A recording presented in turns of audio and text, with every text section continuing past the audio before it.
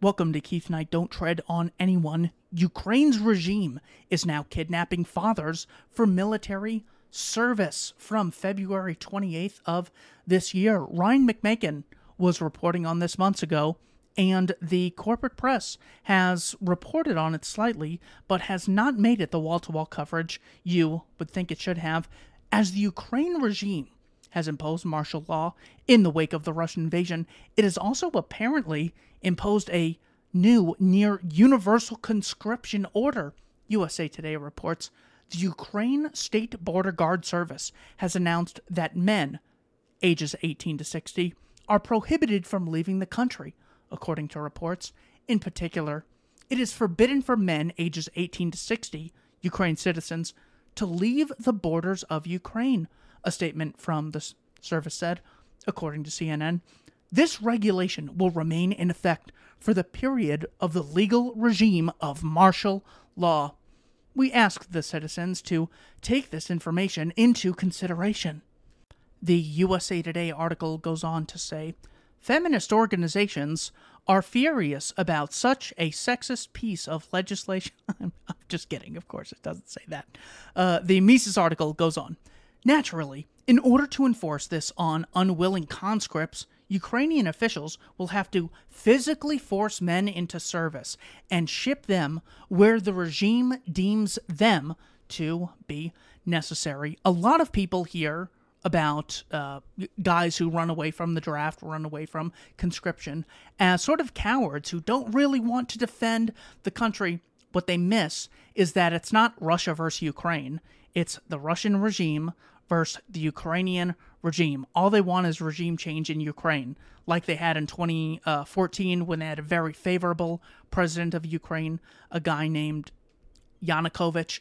That's all it is. It's just a fight over who the government is. So you might have a lot of guys who are like, hey, I was a big Yanukovych supporter. I campaigned for him. I voted for him. It's not that I don't want to defend people. It's I think my nation is better under Yanukovych than it is under Poroshenko, the guy after him, or Zelenskyy today. So it has nothing to do with, do you believe in defending people or not defending people? All it has to do with is, do you think that your country, the people you live next to, are better off under a guy backed by the United States or a guy backed by Vladimir Putin? On Twitter, for example, some videos have surfaced purporting to show men being kidnapped by Ukrainian officials and forced into service, according to one source, posting photos and videos from Ukraine. UA soldiers were stopping cars and buses and yanking out any man aged 18 to 60 to conscript in the Ukrainian army. In one place, a commissar was shouting, "Say goodbye to your daughters, mothers, and girlfriends. You must turn back and fight the Russian invader." So, look, if you're against forced cotton picking, it's wrong for me to tell someone by threat of force, not paying them, not offering them a voluntary position, forcing them to pick cotton against their will. I am totally in agreement with you. That is wrong. People should have the choice whether or not they want to spend their time picking cotton, watching TV, working somewhere else, reading a book, just relaxing, whatever they want to do, people own themselves. Well, if we're going to say that it's wrong to force someone to pick cotton against their will, well, certainly it has to be wrong to force someone against their will to fight in a war zone where you're going to get PTSD, you're going to get your limbs blown off, you're going to watch your friends die in front of your face, you're going to die as a causal result of Zelenskyy not allowing the Donbass regions to gain their independence when they voted for it in 2015. So again, the true divide in the world is not black versus white, men versus women, rich versus poor, Russia versus Ukraine, America versus Iran. It's people who achieve their ends in life voluntarily and peacefully through persuasion and creating value for value exchanges versus people who just claim the right to own other people and coerce them into doing things they wouldn't do voluntarily. Article goes on. Or, as another government agency more directly put it, forget your wife, forget your daughter, fight for Ukraine. The phrasing of this call to arms helps highlight the true nature of conscription imposed on the unwilling. The state feels itself entitled to override the interests of men and their families. Translation, your wife and daughter are less deserving of your attention than affairs of the state. This situation is so dramatic because it so clearly puts on display the fundamental conflict between the interests of families and the interests of the regime.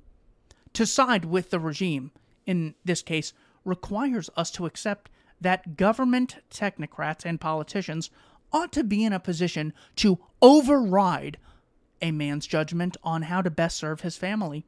Many people, of course, believe this. This attitude is what makes lockdowns and vaccine mandates possible. With both conscription and COVID, the state becomes the institution that makes intimate decisions about what you must do with your family, quote, for your own good. In truth, however, state agents lack both the moral authority and the information necessary to make such a decision.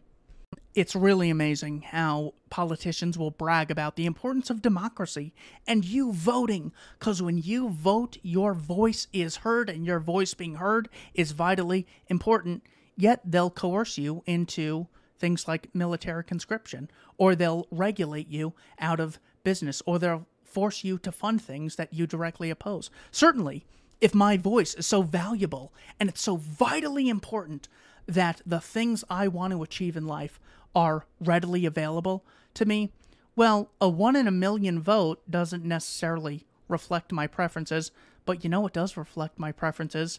Things I voluntarily choose to do. Things I voluntarily choose to opt out of. Full link to the article will be in the description below. Thank you for watching. Keith and I don't tread on anyone. If you're interested in these ideas, check out the Voluntarist Handbook. Link also in the description.